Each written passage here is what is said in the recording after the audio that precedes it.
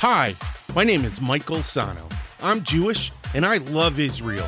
So if you love Israel, if you love being Jewish, or if you have an unwavering connection to the land of Israel, then you're in the right place. Welcome to the 12 Cities in Israel podcast.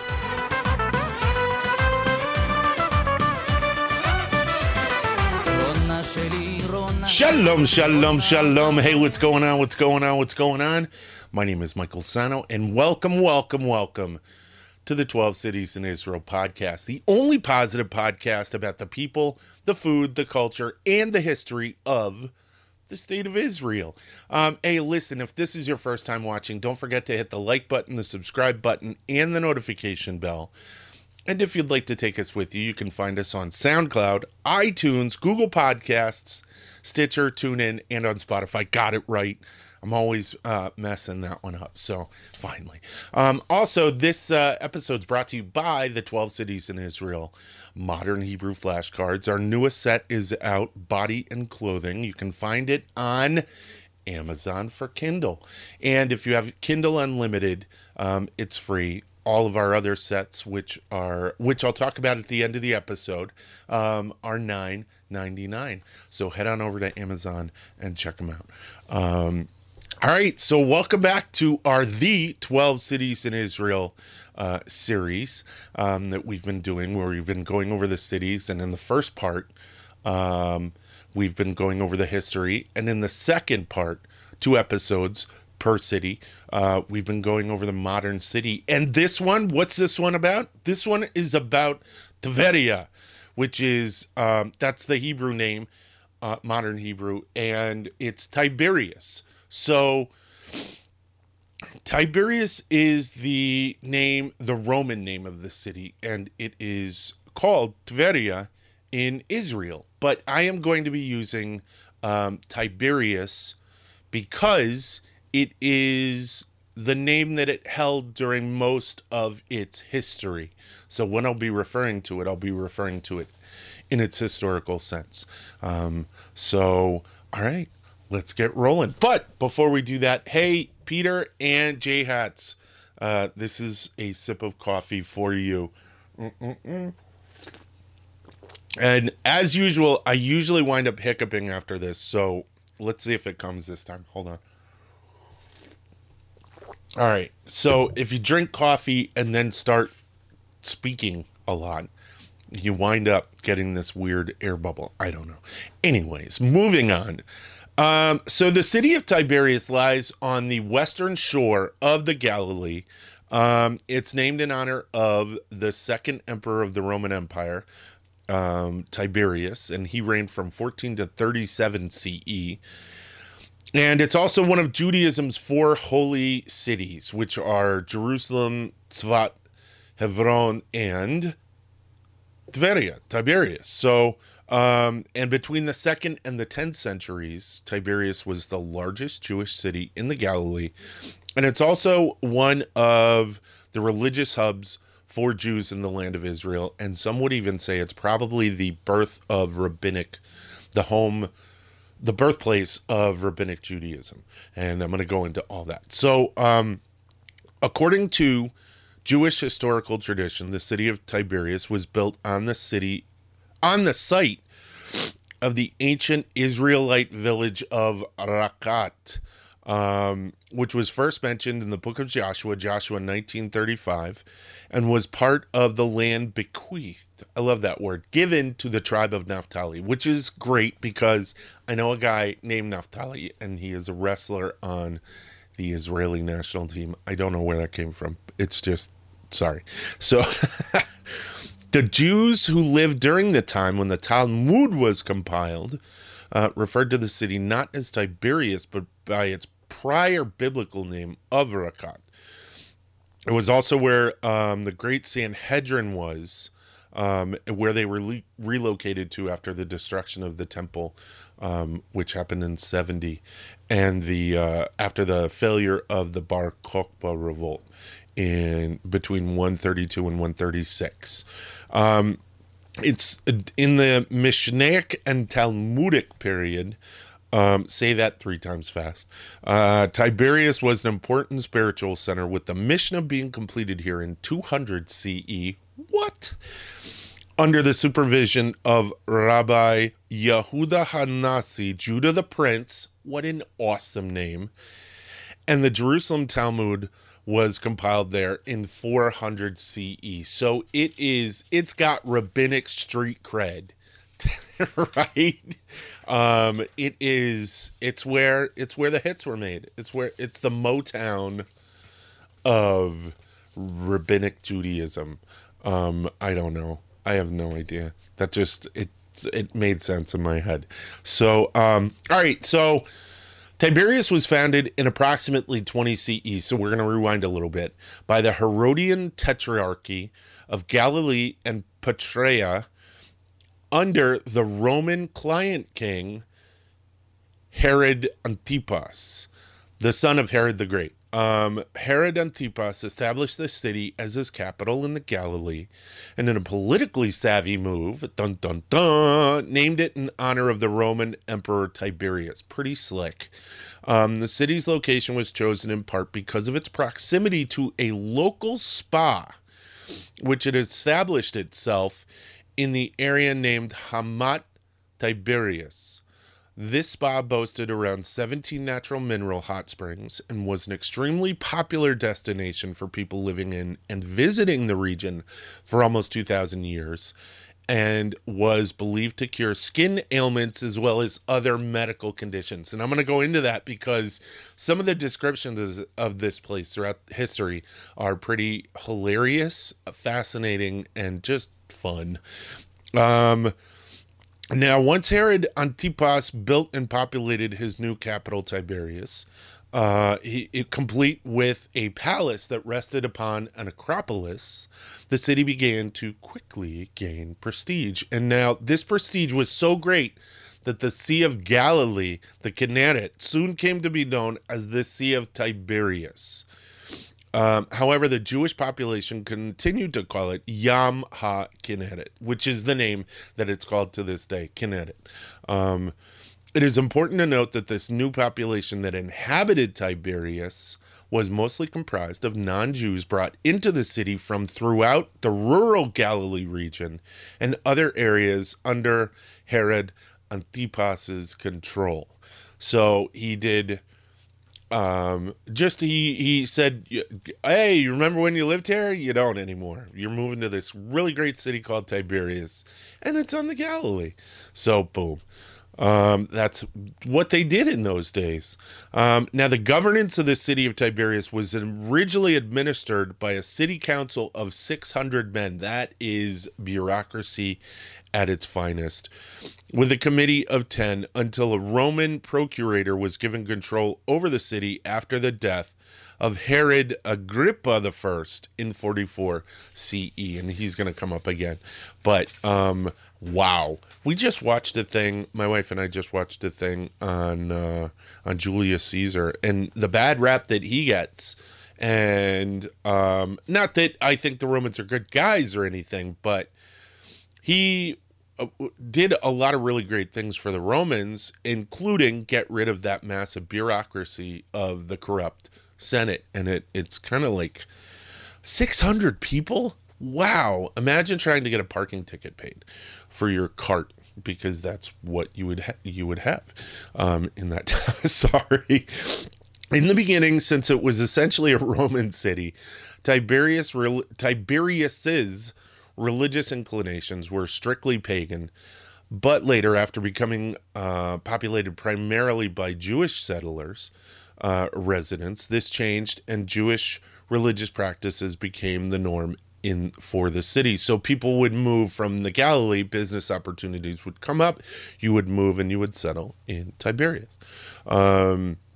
Now, in the days of Herod Antipas, some of the most religiously orthodox Jews who were struggling against the process of Hellenization, which had affected even some priestly groups, refused to settle there. Now, Hellenization, yes, it was the Roman period, but you have to understand, you had the Ptolemies and the Seleucid empires influencing Jerusalem and Judea and bringing in their gymnasiums and all of that. And the Romans, they were Hellenistic in their culture and the things that they did. They just did it on a bigger, grander scale and more imperial. But where was I? So they had refused to settle there. It is said that this is because the presence of a cemetery rendered the site ritually unclean to live in for the Jews, and particularly for the priestly caste. Now, Josephus mentions the area, called today Hamat Tiberias, in his work, The Antiquities of the Jews. He calls the village with the hot springs Emmaus, and this name also appears again in his work, The Wars of the Jews. So you're finding that Tiberias is starting to, in very short time, become pretty important, pretty cool. And the ritual cleansing of Tiberias is really interesting because it showed that we wanted to find a way to get a piece of the action, just like everyone else. You know what I mean? It's almost like, I don't know. It's just, it's really interesting. Would they have bothered to try to ritually cleanse it, or would they have just said that's that thing over there, Tiberias, unless there was some opportunity for Jews? So it's pretty interesting. Human behavior in the ancient world with Michael Sano. Whoa. All right, so let me take another sip of coffee. Hold on. So that is that's the Herodian period. And Tiberius is mentioned in also we're moving on into the Roman period. So Tiberius is mentioned in the Christian New Testament in John 6:23, and was the place from where boats sailed to the eastern side of the Sea of Galilee in Jesus's feeding of the multitude story. And I guess that is when he had his miracle, when he fed a lot of people out of nothing. And it took place right there in the Kinneret, but the boats left from Tiberias. So in 61 CE, Tiberias was annexed by Herod Agrippa I, different Herod, to his kingdom. His capital, though, was Caesarea Philippi. And during the Great Jewish Revolt, the Jews who rose against Rome took control of the city of Tiberias and destroyed the Jewish ruler at the time, Herod Agrippa II's. Herod Agrippa annexed the city, and then during the Great Jewish Revolt, Herod Agrippa II's palace was destroyed, and they prevented the city from being pillaged by his army. Now, Herod Agrippa was the eighth and final ruler, the second, from the Herodian dynasty, and during the Great Jewish Revolt, he remained loyal to Rome. So, of course, he became persona non grata with the revolting Jews. Eventually, the Jewish rebels were expelled from Tiberias, and while most other cities in the provinces of Judea, Galilee, and Idumea were razed, burned to the ground, Tiberias was spared because its inhabitants had decided not to fight against Rome. Now, after the fall of Jerusalem, in 70 CE, Tiberias became a city with a mixed population of Jews and Romans. And with Judea having been subdued, a portion of the surviving southern Jewish population migrated to the Galilee region. There is no direct evidence that the city of Tiberias, as well as the rest of Galilee, took any part in the Bar Kokhba revolt of 132 to 136 CE. This allowed the city to continue to operate economically throughout the war, although it did suffer a decline. Following the expulsion of Jews from Judea after 135 CE, Tiberias and its neighboring town to the west, Tsipori, which is an archaeological site that can be visited today, eventually went on to become major centers of Jewish culture. And we're going to see, it's amazing. This is the birth of Rabbinic Judaism, the Judaism we know today.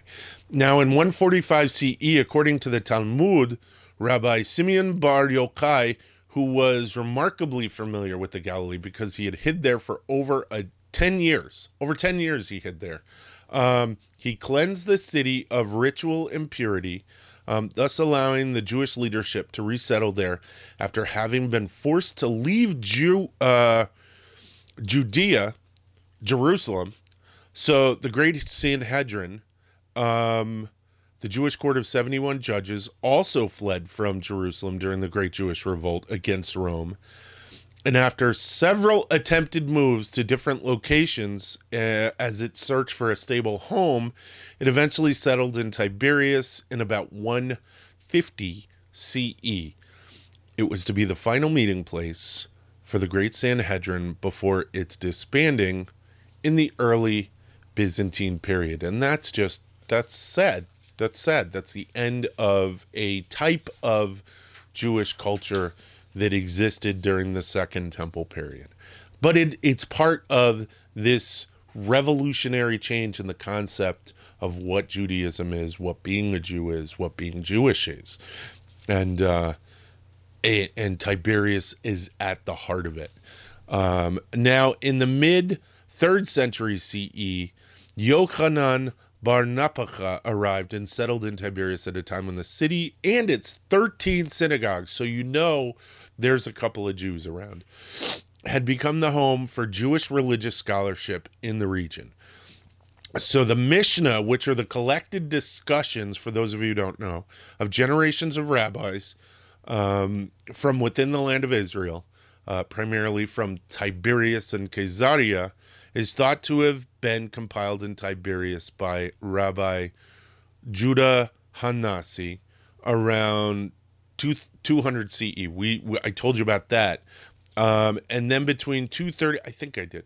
Then between 230 to 270 CE, the Jewish Talmud was compiled by Rabbi Yochanan Bar Nappacha. So, boom, Tiberias is where we get our religious writings, our religious rulings, our religious opinions on things inside the Torah. It's all of the critical thought that is done about not just the Torah, but our religion and our society and our culture that we have today, all developed there. Wow. It's pretty intense. Wow. So let me take another sip of coffee. I'm sorry, I'm a little blown away by this. It's pretty intense because, you know, we talk about how important Jerusalem is, and we talk about how important, you know, all of these things are. But how much do people know about Tiberias? How much do people know about Tiberias and its influence and impact on Jewish life and culture? I don't think people know. And hopefully after watching this, you'll be like, whoa, I got to go there. Excuse me, I just sniffed. So moving on. By the 6th century, Tiberias was still the seat of Jewish religious learning.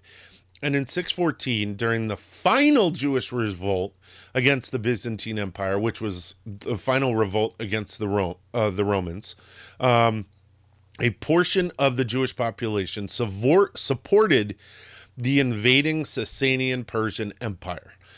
Now, the Jewish rebels were financed by Benjamin of Tiberias, a man of incredible wealth, who enlisted and armed many soldiers during the Jewish revolt against Emperor Heraclius in the 7th century Palestine province of the Byzantine Empire.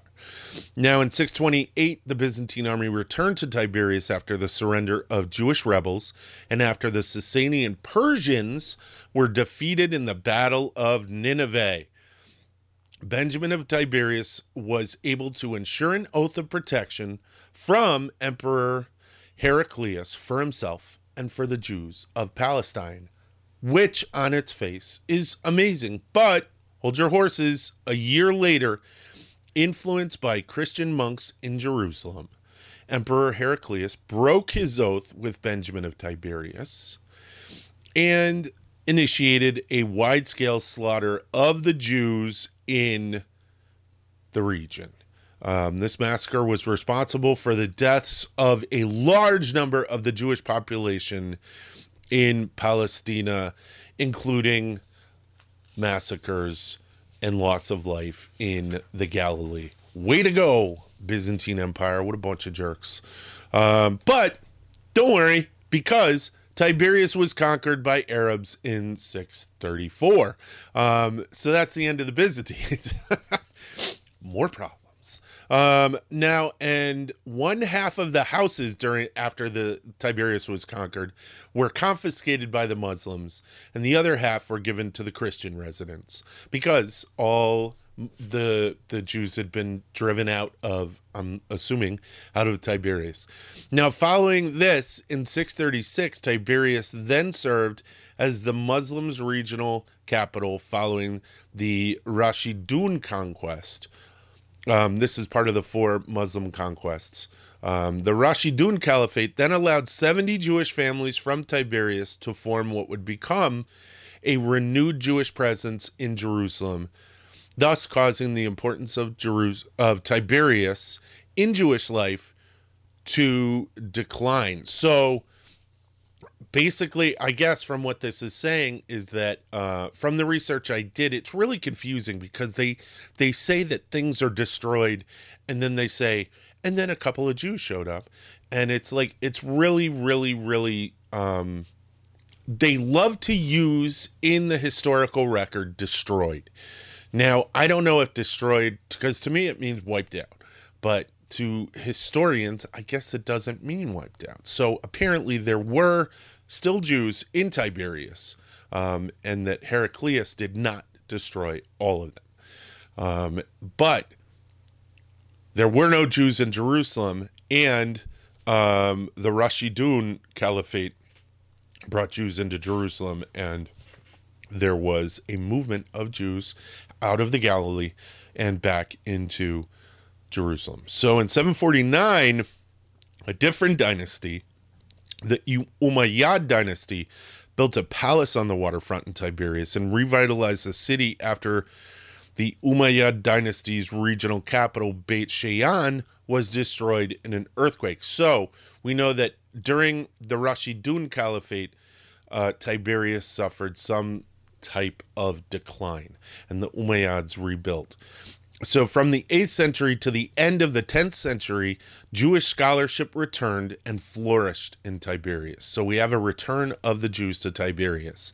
This is the time when the oral traditions of ancient Hebrew, which are still being used today, were codified, and one of the leading members of the Tiberian Masoretic community, Aaron ben Moses ben Asher, refined the oral tradition now known as Tiberian Hebrew.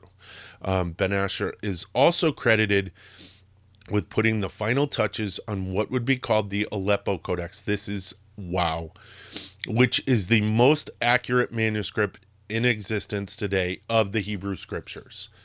So I don't know if you know this, but you can read a Torah from the Dead Sea Scrolls and a Torah from today, printed today or yesterday, and it will be word for word the same. And that's the Aleppo Codex, which was a compilation of all of those Torah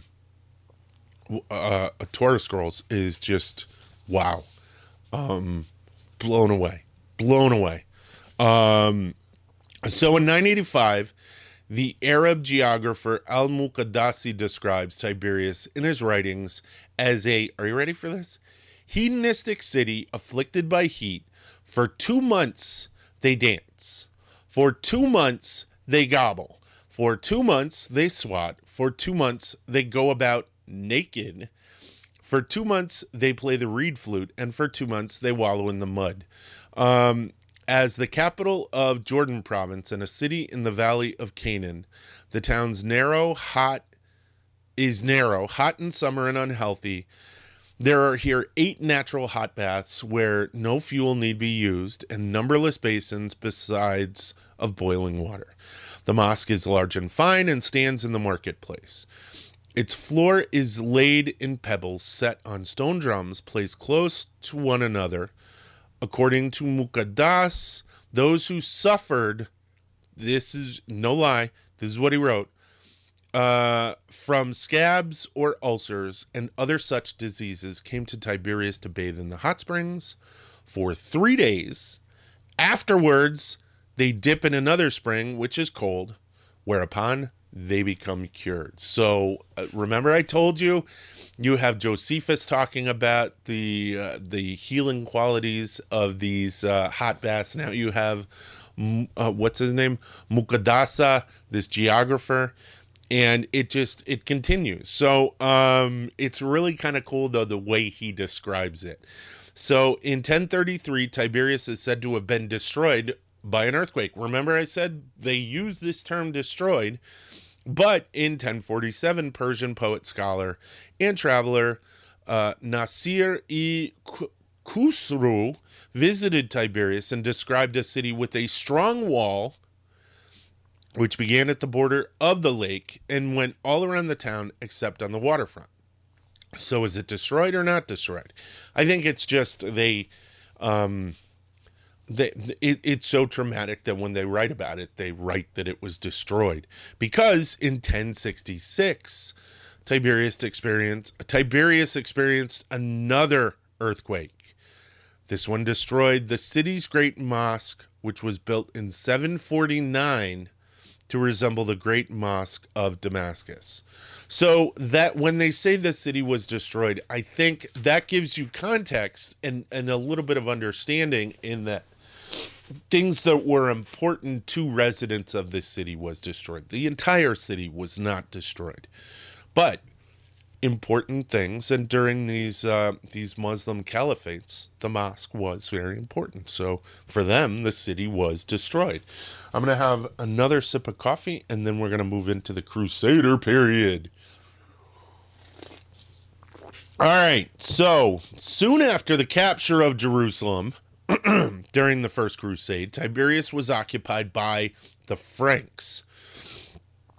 Tancred, the Italo-Norman leader of the First Crusade and later Prince of the Galilee, who gives yourself?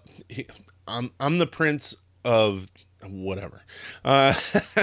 Made it the capital of the Principality of Galilee in the Kingdom of Jerusalem. That blows my mind. You can just make yourself the Prince of something, I guess, right? This region was at times called the Principality of Tiberias or the Tiberiad. And in 1099, the original site of the city was abandoned and settlement shifted north to its present location. So Tiberias, Tveria, where you go now, is not where Tiberias was. It was moved. And in its present location, St. Peter's Church, which was originally built by the Crusaders, it still stands there to this day. But it's been altered and reconstructed over the years.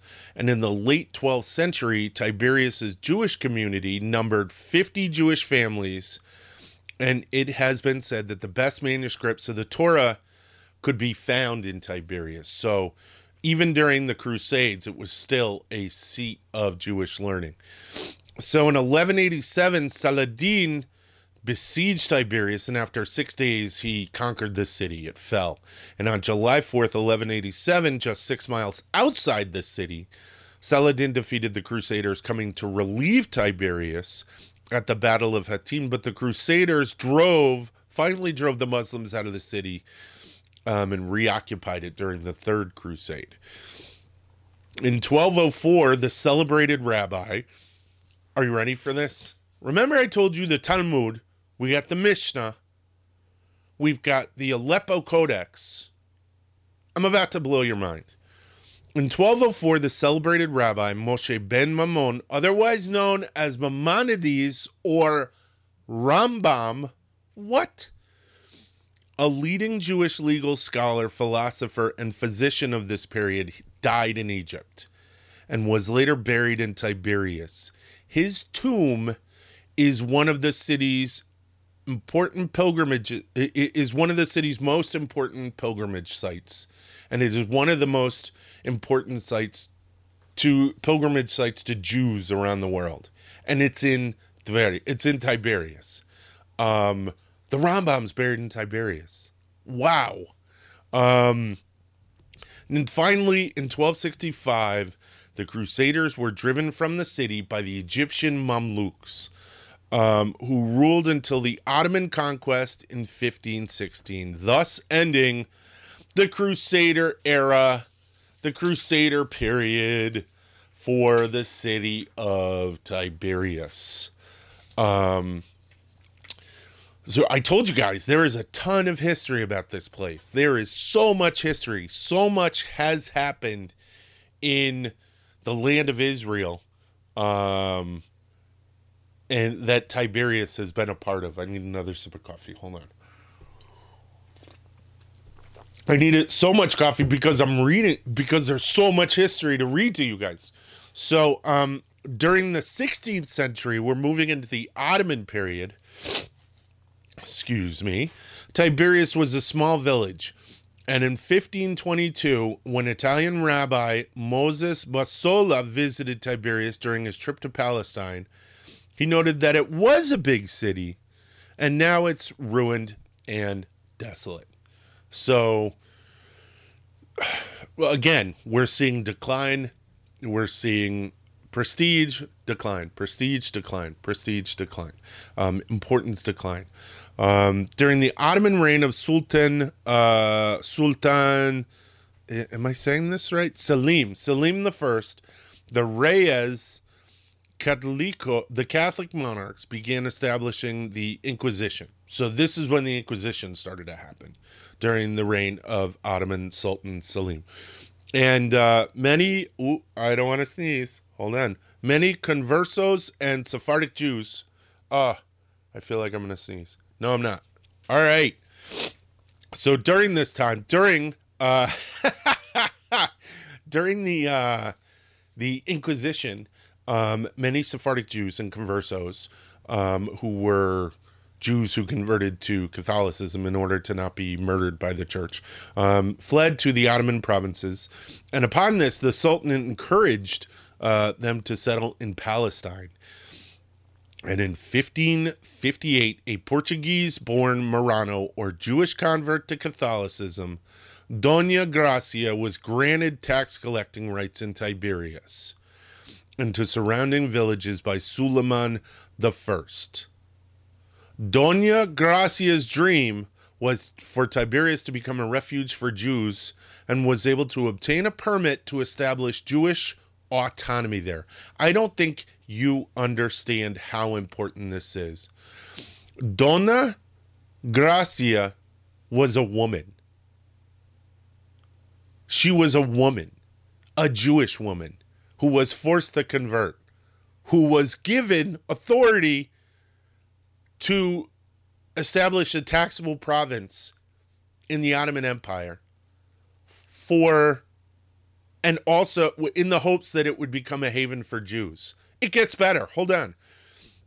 In 1561, her nephew Joseph Nasi, Lord of Tiberias, people are just giving themselves title, encouraged Jews to settle in Tiberias, and after a decree from the Sultan, he and Joseph ben Adruth rebuilt the city walls and laid the groundwork for a textile silk industry, the planting of mulberry trees, and also urged craftsmen to move there. Plans were initially made for Jews to move from the Papal States to the region. This would have been the savior to the Jews. So many bad things would have never happened to the Jews if this decree had been allowed to go through. But the plan was abandoned when the Ottoman Empire and the Republic of Venice went to war. Way to go. Way to go, Venice. I'm just blown away because if you think about it, the dream of the state of Israel, the dream of a homeland for Jews, was established by Dona Gracia. Doña Gracia, and this is a fascinating story, and I need to go into her life in an episode once we get through all of these. So, in 1624, the Sultan recognized Fakhr al-Din II as Lord of Arabistan. This is an area from Aleppo to the borders in Syria to the borders of Egypt, and the Druze leader made Tiberias his capital, but this lasted only until 1660, when the city was destroyed during a Druze power struggle in the Galilee that also resulted in the destruction of Tzfat. I had no idea that there was a Druze warlord power struggle in the Galilee. Did you guys? It's amazing, right? And Tiberius suffered for it. So with the destruction of the city by the Druze, while this destruction of the city by the Druze resulted in the abandonment of Tiberias by its Jewish community, Tzfat recovered and remained an important Jewish center in the Galilee. This wouldn't last for long, though, because in the 1720s, the town was fortified by Zahir al-Umar of the Zaydani clan, and an agreement was signed with the neighboring Bedouin tribes to prevent looting. This was a big deal. Now, accounts tell of the great admiration people had for Zahir and for his war against bandits on the roads. This was a problem for merchants throughout history. The building of these fortifications was witnessed in 1727 by the British-born bishop and traveler Richard Pocock, who attributed the strengthening of the old walls to a dispute Zahir had with the Pasha of Damascus, who, under instructions from the Ottomans, unsuccessfully laid siege to Tiberias in 742, but he did try to go back, but died en route. Just a little, I don't know. Now, under Zahir, Jewish families were encouraged to settle in Tiberias. Remember how I said it became less important after the Druze power struggle? Well, Zahir encouraged Jewish families to return to Tiberias, and he even invited Rabbi Chaim Abulafia of Smyrna to rebuild the Jewish community, which included constructing a synagogue located in the court of the Jews, and that synagogue still stands to this day. In 1780, while under the reign of the Akko-based Ottoman governor Ahmed el-Jazar, who was also known as the Butcher, horrible name, a number of Polish Jews settled in Tiberias.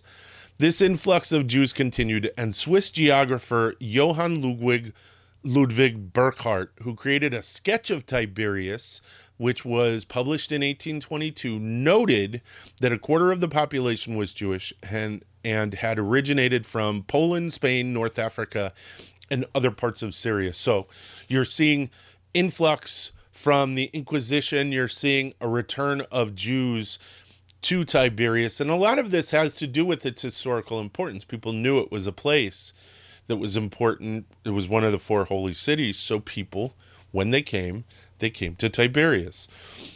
So during both the 18th and 19th centuries, Tiberias received a further influx of rabbis who worked to reestablish it as a center for Jewish learning. So we have a return of rabbis in the 18th and 19th century and a continuation of this rabbinic scholarly tradition. Now, in 1834, Tiberias was again devastated by the 1837 Galilee earthquake that killed approximately 600 people, including roughly 500 Jews. And following this, an American expedition to the region from 1847 to 1848 reported that Tiberias was still in a state of disrepair following the natural disaster.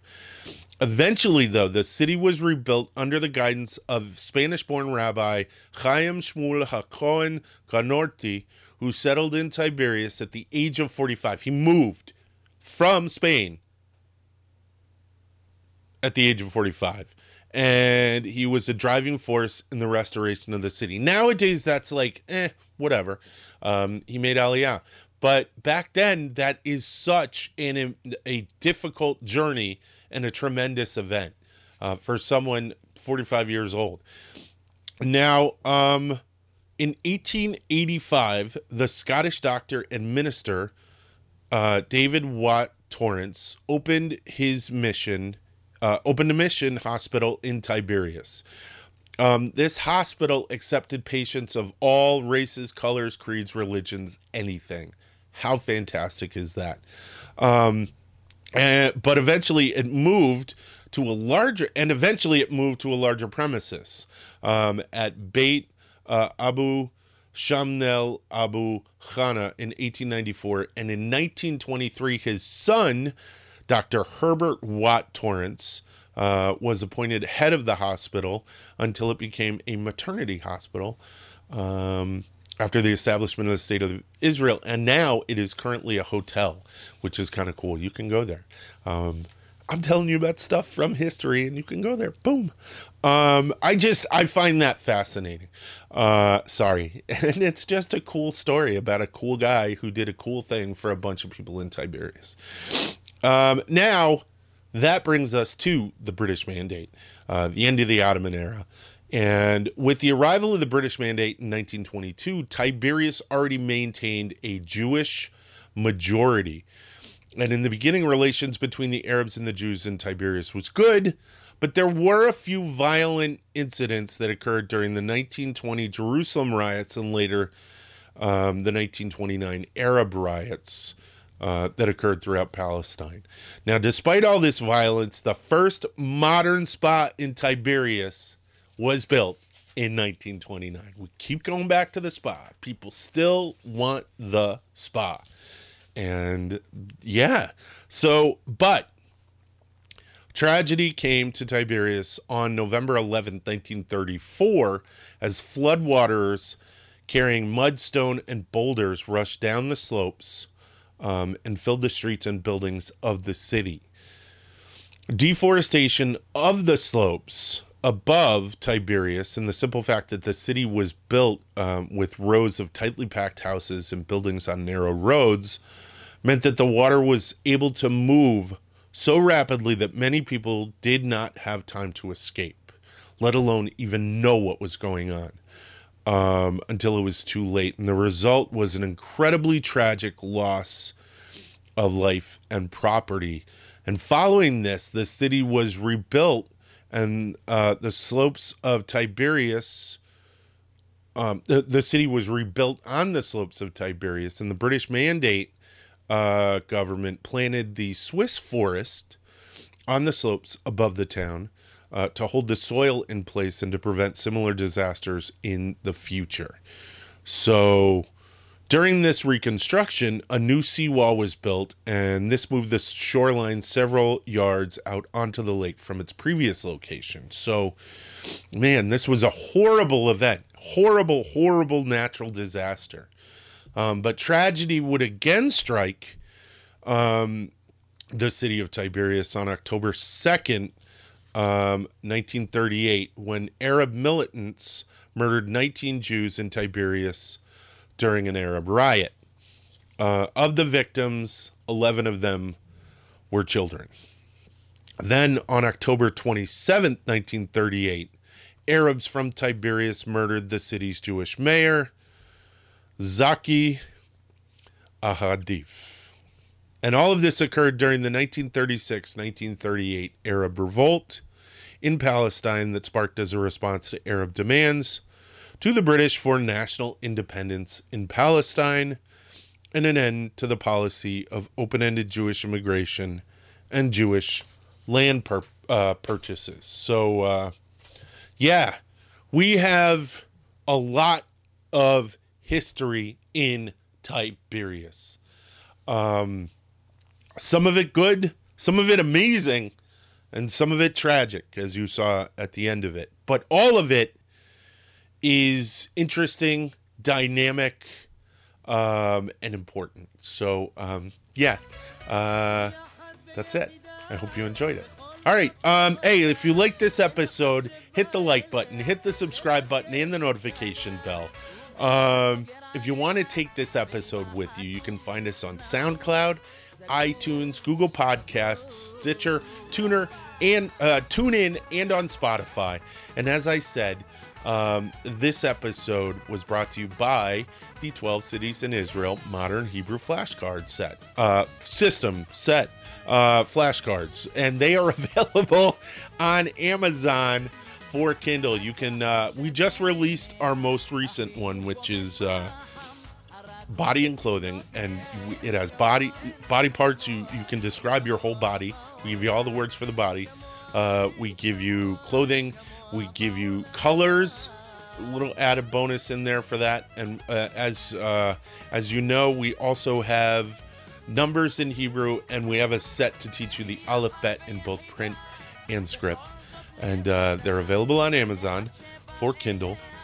For Kindle Unlimited, they're free. You can get them for free, and $9.99 for all the sets if you want to purchase them. Also, Who is a Jew? Dana Korokova, what's up? She's our illustrator for our children's book, Who is a Jew, our bedtime story, and that's going to be coming pretty soon. The illustrations are absolutely amazing. She is a gifted artist, and we are blessed to have her. And yeah, all right, so that's it. All right, toda rabah, להתראות ויאללה ביי. בליבי הלילה, איך אותה רציתי כל חיי. ידי בידה ולאור ירח, עוד יאיר לי כוכב. היא תבוא אליי, ליבה פורח, כל ימי אותה אוהב. רק זאת ביקשתי, בידה אחזתי, היא כמו חלום שלא נגמר. רק זאת שאלתי, שליבי נתתי, הושעתי לפרח הנשאר. רק זאת שאלתי, שליבי נתתי, הושעתי לפרח הנשאר.